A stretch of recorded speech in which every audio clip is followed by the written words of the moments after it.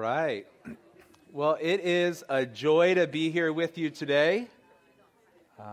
Such a privilege. Getting excited for Christmas? Yeah. So good to be in the presence of the Lord with you guys. Oh, God is so amazing. I love this church so much. You guys are amazing. Seriously. You're amazing. Love you guys. For real. So I'm Rich Cleary. I'm a pastor at Kingdom Living Messianic Congregation that meets right here in your building on Saturdays. And on behalf of Kingdom Living, I just want to thank you for your outrageous generosity to Kingdom Living to let us come and meet in your building and have our services here and do all kinds of stuff here. Just want to thank you. Do you guys know you guys let us use your building rent-free? Wow. So we had been meeting as a congregation at 435 in Cabrera at Crossroads Church. And great church, a great location, beautiful. But we were growing out of it, and we didn't know where we were going to meet next. We knew we needed a new location. We had been praying. But we weren't just praying for a new building. We were praying for a new relationship with a church that wanted to partner with us for the gospel in Kansas City. We had been praying every Tuesday night, just, Lord, we just want to play whatever role you have for us in what you're doing in the church in Kansas City and bringing together Jew and Gentile in Jesus. And, Lord, give us a relationship with the church. And I remember the day Matt Miller told me over the phone that New City wanted to offer Kingdom Living this building as a meeting location for our congregation rent-free. As Matt recalls, I kept saying, wow. But it's not it.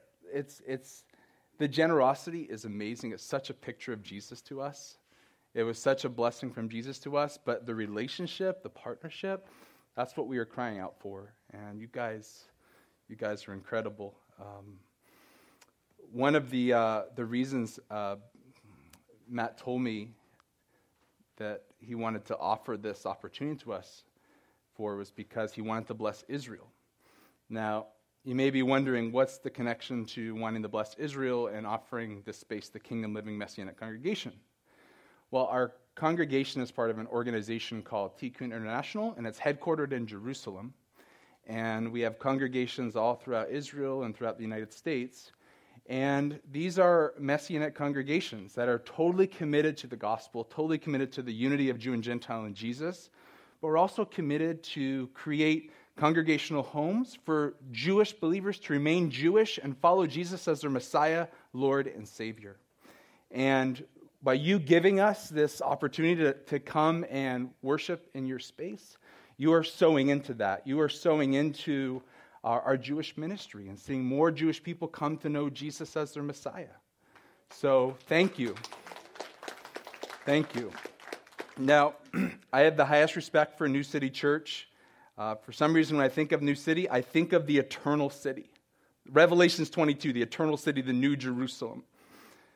New City functions as a signpost pointing people to Jesus and the way to inhabit the eternal city through Jesus Christ. You guys are a signpost of hope, saying there is a way to have eternal life, and it's through Jesus. And New City is pointing the way to entrance into the eternal city. The New Jerusalem, it talks about there's these leaves from the tree that are for the healing of the nations. I think of the ways you guys reach out to the community, bringing healing to the people in your area, giving them a taste of that city to come, and being able to drink from the living water of Jesus Christ through the gospel, by the Holy Spirit, through this church. People are drinking. People are coming to the Lord. People are coming to faith through New City Church. You guys are a new city of hope, bringing hope to Kansas City. So I just want to tell you how much we appreciate you and love you guys and respect you guys and are learning from you guys. You know, we said, Lord, we want a church that we can learn from, that do things better than we do, that we can learn from them and grow from them for their example. And there's parts of Jesus in this church that are a lot stronger than our congregation.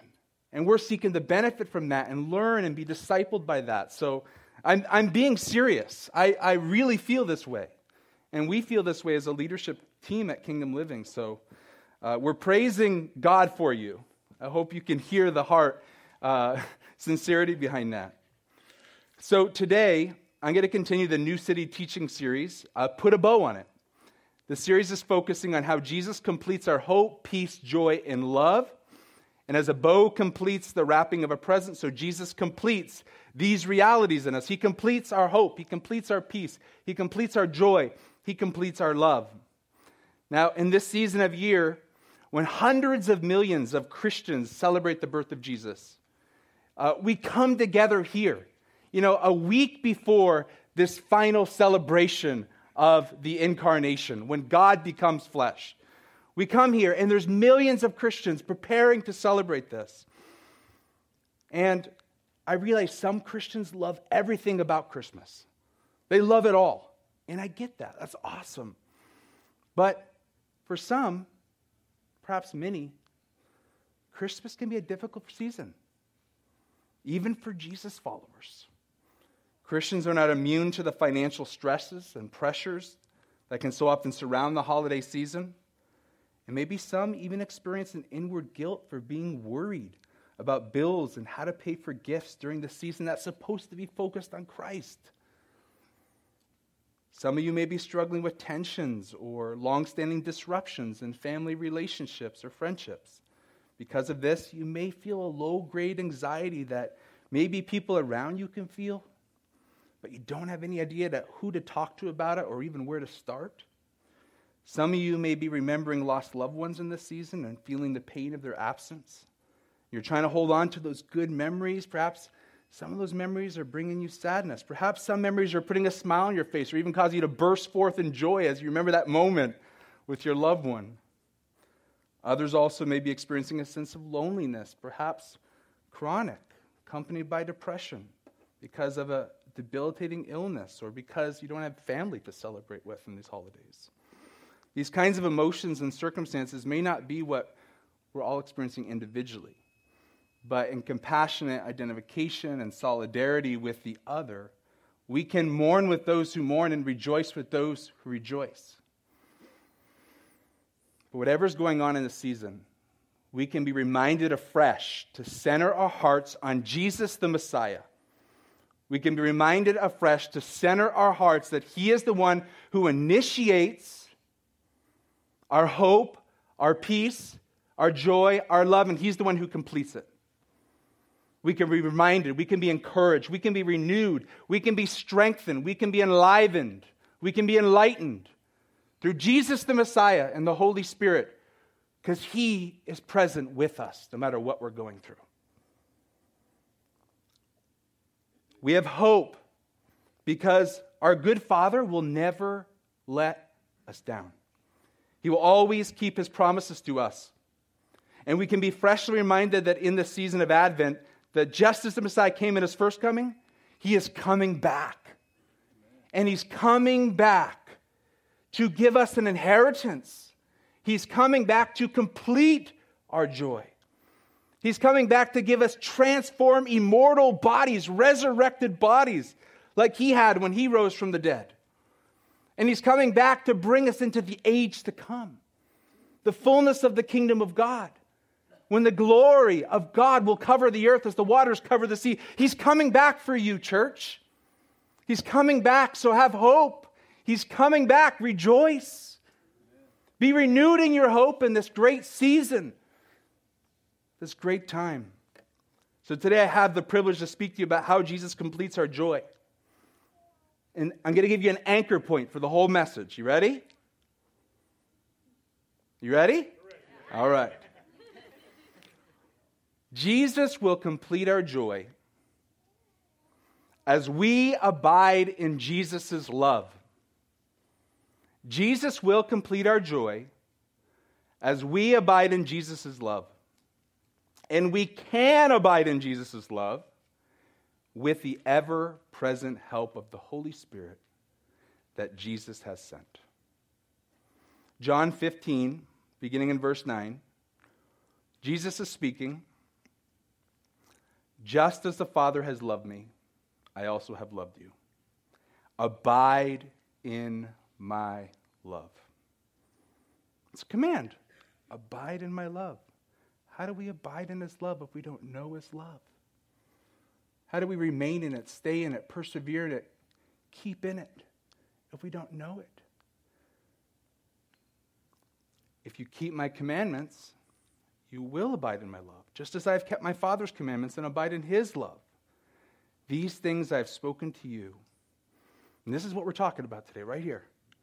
These things I have spoken to you so that my joy may be in you and your joy may be full.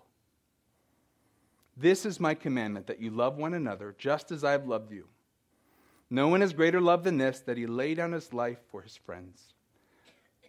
Moving on to verse 26. When the Helper comes, whom I will send to you from the Father, the Spirit of truth, who goes out from the Father, he will testify about me, about Jesus.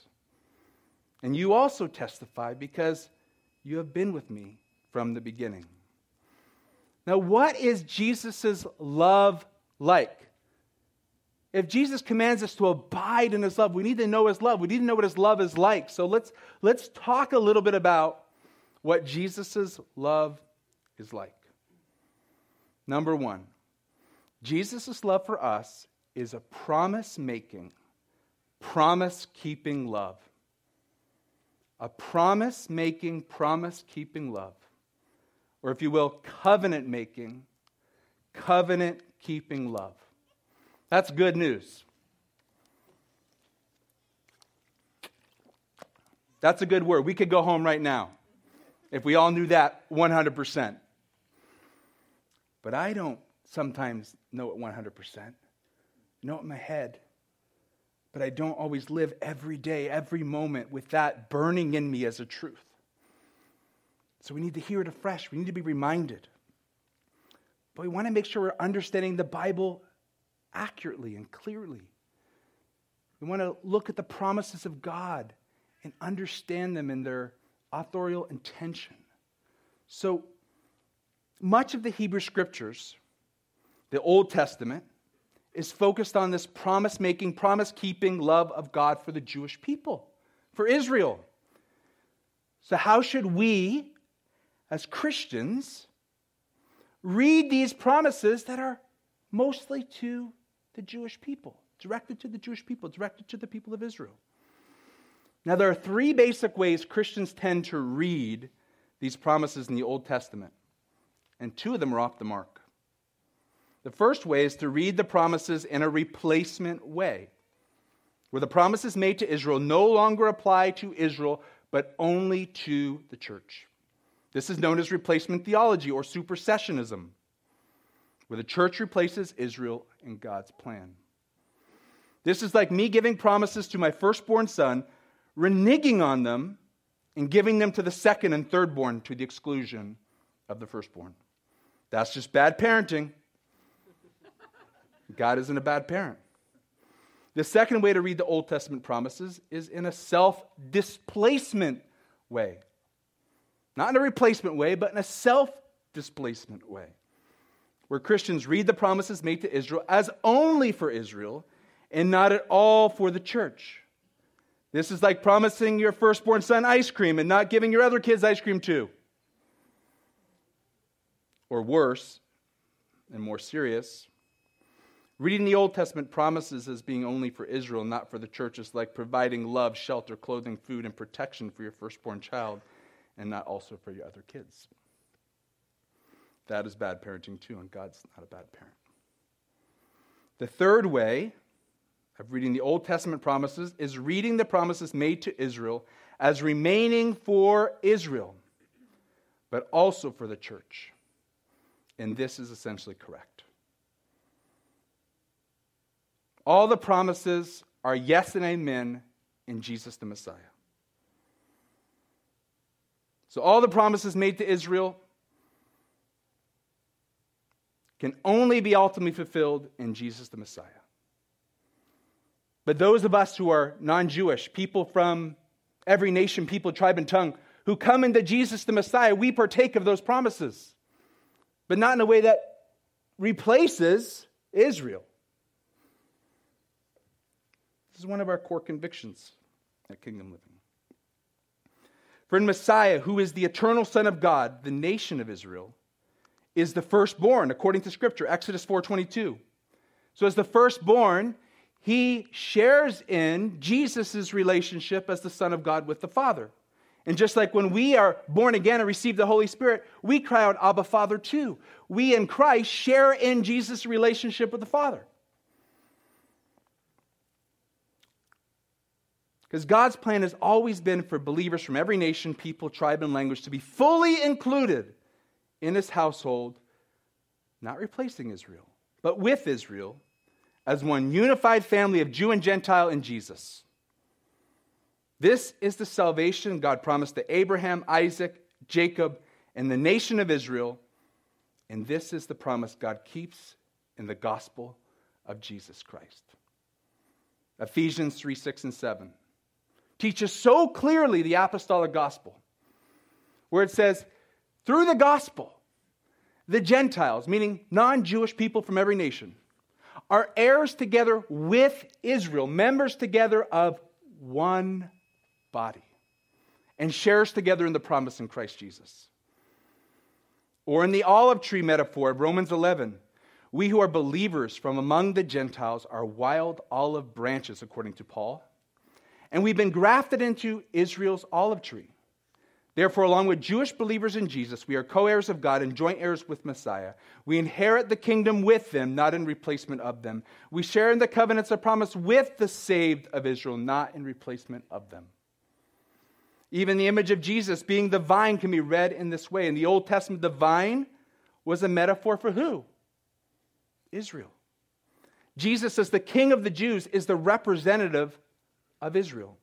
He is the vine representing Israel. Jesus' first 12 branches of the vine were 12 Jewish apostles. They represented the 12 tribes of Israel. Those of us from the nations who are in Christ are equally loved by God and are joined to the Jewish branches on the Jewish vine, who is Christ. Now, why am I sharing all this?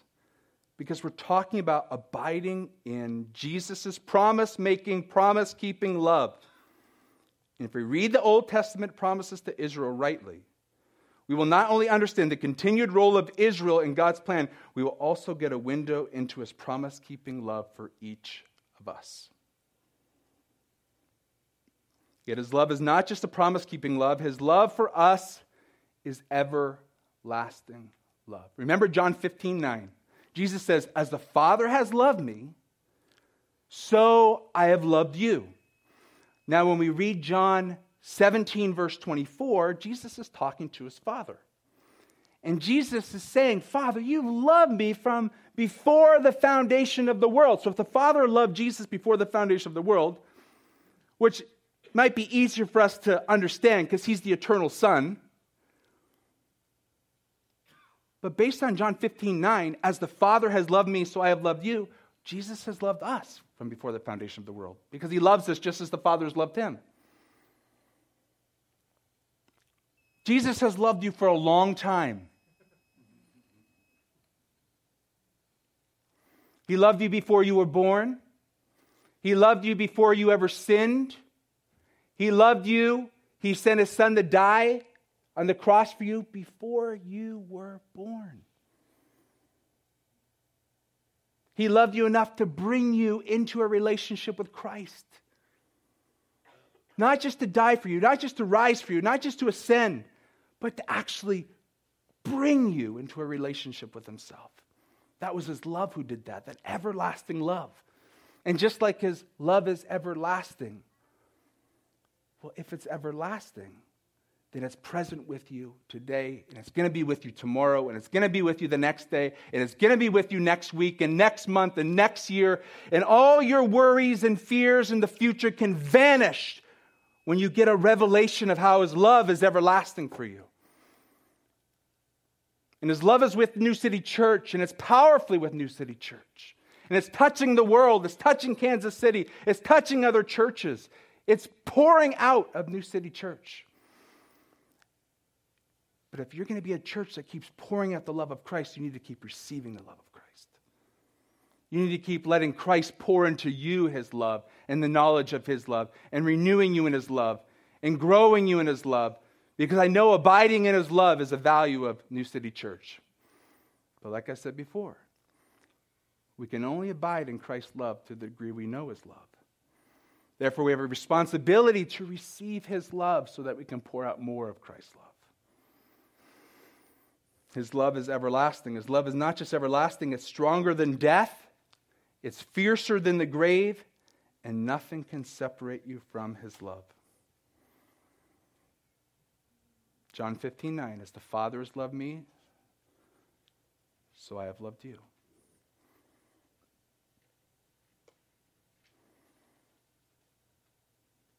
Jesus died, but the love of the Father for him was so strong, death could not hold Jesus in the grave. And that's how Jesus loves you. His love for you, his love for me, his love for his church is stronger than death. It's fiercer than the grave. So that nothing, not even the greatest enemy, death, can separate us from the love of Christ. That even if we die, we have the hope that his love is stronger than death. If we die before Christ returns, his love will manifest in our resurrection from the dead, because his love is fiercer than the grave. His love is not just stronger than death. His love is also the love of a friend. It's friendship love. There's no greater life than one lays down his life for his friends. Do you know Christ as a friend? Do you have the intimacy with Christ where you can call him your friend, because he calls you his friend if you are in Christ? And he wants you to know that he sees you that way. In John 15:15, Christ is talking to his disciples. Beloved, this is before he goes to the cross. This is before his disciples abandon him. Jesus knows they're going to abandon him, but he's still calling them friends. Being a friend of Jesus does mean being obedient, as the text says, but it doesn't mean being perfect. It doesn't mean we're never weak. That just because you're weak sometimes, that doesn't mean you're not a friend of Jesus. Jesus calls you friend. And as a friend, he opens up his heart to us. He lets us in on his heart. Just like Moses in Exodus 33:11 speaks of Moses' relationship with God, that God would speak to Moses as a man speaks to his friend, this face-to-face intimacy, this face-to-face relationship. And remember in Exodus 34:6 and 7, where God comes down to Moses and declares his name to Moses. The Lord, compassionate and gracious, slow to anger and abounding in love and faithfulness. Who was that declaring God's name to Moses? I suggest it was the pre-incarnate Christ declaring the Father's name to Moses. In John 17:26, what's one of the promises Jesus gives us? That he would declare the name of the Father to us. Just like he declared it to Moses, he will declare it to you, because he reveals what's most important to him, to his friends, and what's most important to him is his Father. And he promises to reveal that to each of us through our friendship with him. He also lets us in on his plans.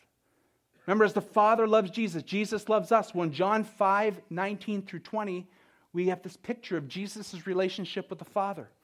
That the Son only does what he sees the Father doing.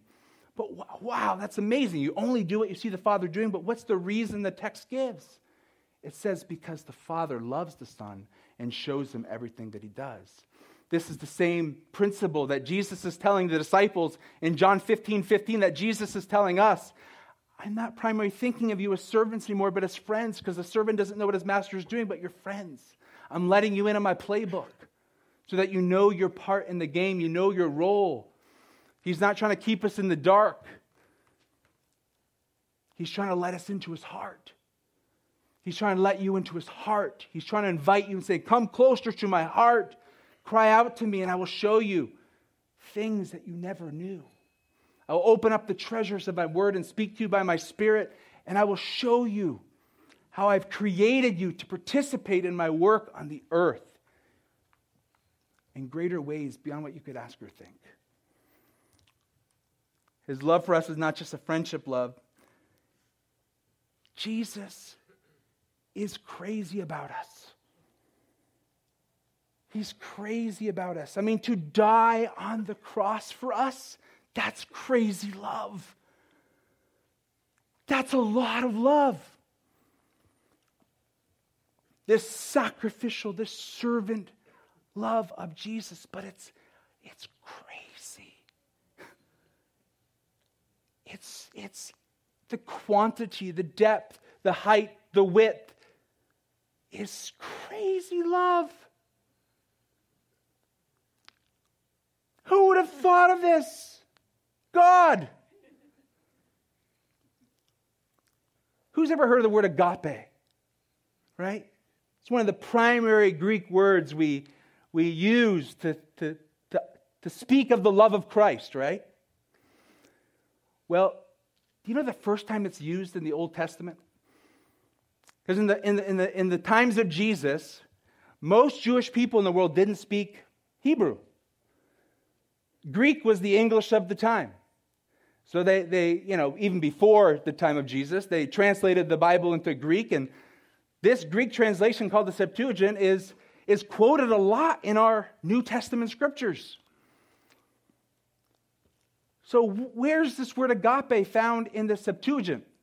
The first time it's found is in Abraham's love for Isaac, a parent's love for his son. Who's crazy about their kids?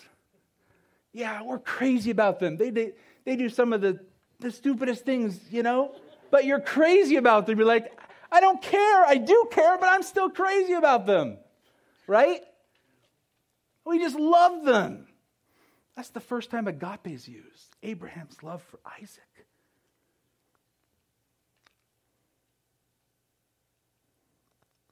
Which is a picture of the Father's love for Jesus, his only Son, which is a picture of Jesus' love for you. He's crazy about you. Important question. How can we abide in this promise-making, promise-keeping, everlasting, stronger than the grave love of our friend Jesus who is crazy about us? With the ever-present help of the Holy Spirit that Jesus has sent us. That's the answer. Yes, we study the testimony of Scripture. We show ourselves approved. We get in the Word of God and we study out the love of God. Because if we're going to abide in it, we got to know it according to Scripture. But study isn't enough. We need the illumination of the Holy Spirit. We need the empowerment of the Holy Spirit. We need the help of the Holy Spirit. John 15, 26, 27. When the Helper comes, whom I will send to you from the Father, the Spirit of truth who goes out from the Father, he will testify about me. He will testify about me. So what is this very important role of the Holy Spirit? To testify about Jesus, the Son of God. And testifying about the love of Jesus is a big part of that. Would you agree? Verse 27, and you also testify because you have been with me from the beginning. The Holy Spirit testifies of Jesus' love for us. The Holy Spirit testifies of Jesus' love for us. He communicates to us about Jesus' love. He communicates to us all the truth about Jesus as we grow in our Christian life, as we grow as the body of Messiah throughout the centuries and throughout the world. He's continuing to teach us about Jesus. But so importantly, if we don't have love, we really don't have much. So we so need the Holy Spirit to testify to us, even as Christians, even as believers, of the love of Jesus. It's not like, well, that was elementary. Now I want to go to the deep things of the Christian life. Beloved, it's an infinite love. We can never end our journey into knowing the love of Christ.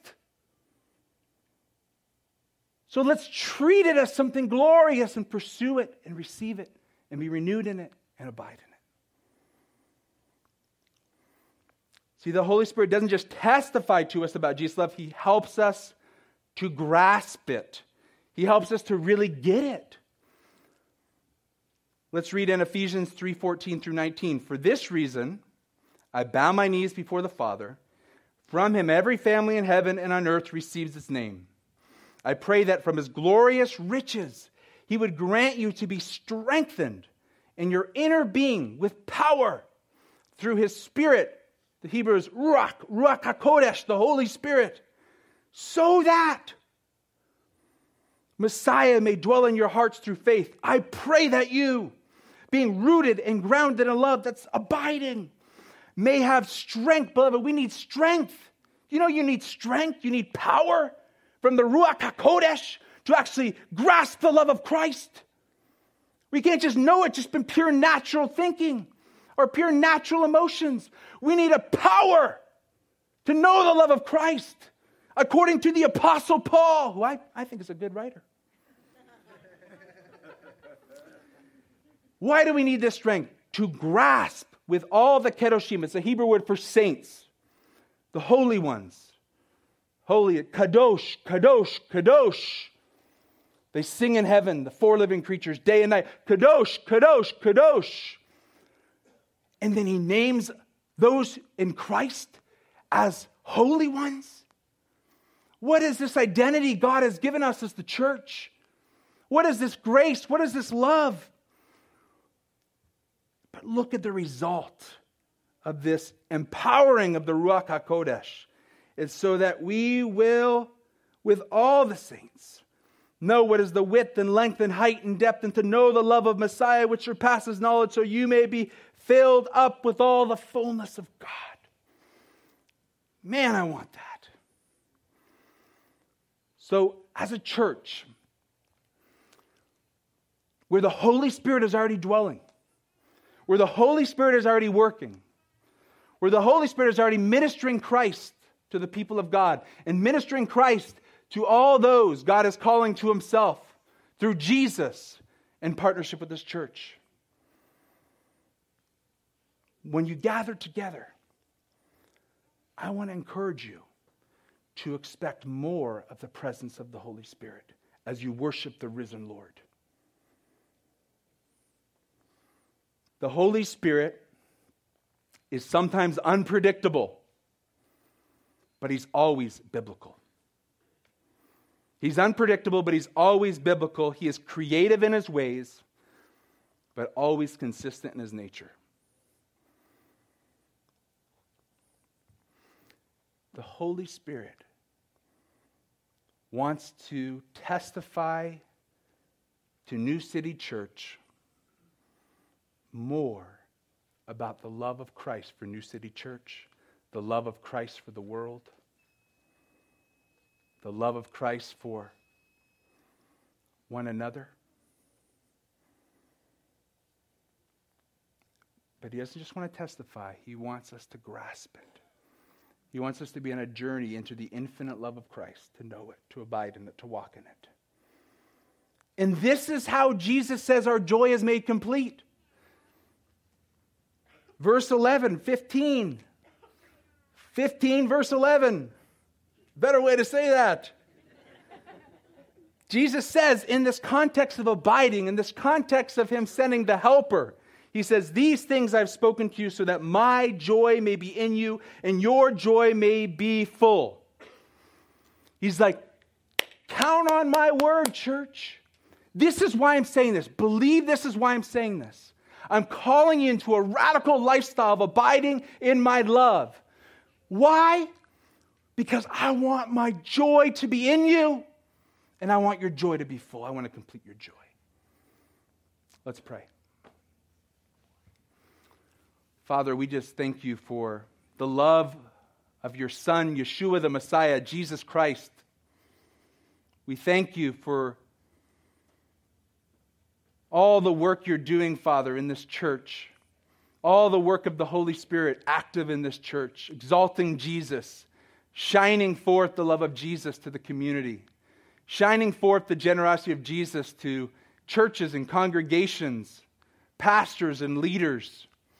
Lord, we give you thanks for your work in this church. But Lord, you tell us to abide, Jesus, in your love. So I'm asking you just to renew us in your love. Renew us in your love, Jesus, by the Holy Spirit that you've sent. Open up our hearts, Lord Jesus, to receive more of the renewing power of the Holy Spirit, to know your love, to go on this journey with hunger and thirst, to know your infinite love, to receive as much of it as possible, and to pour it out on each other and into the world. Fill us with your joy, Jesus, so that the world will see a glorious Christ in us.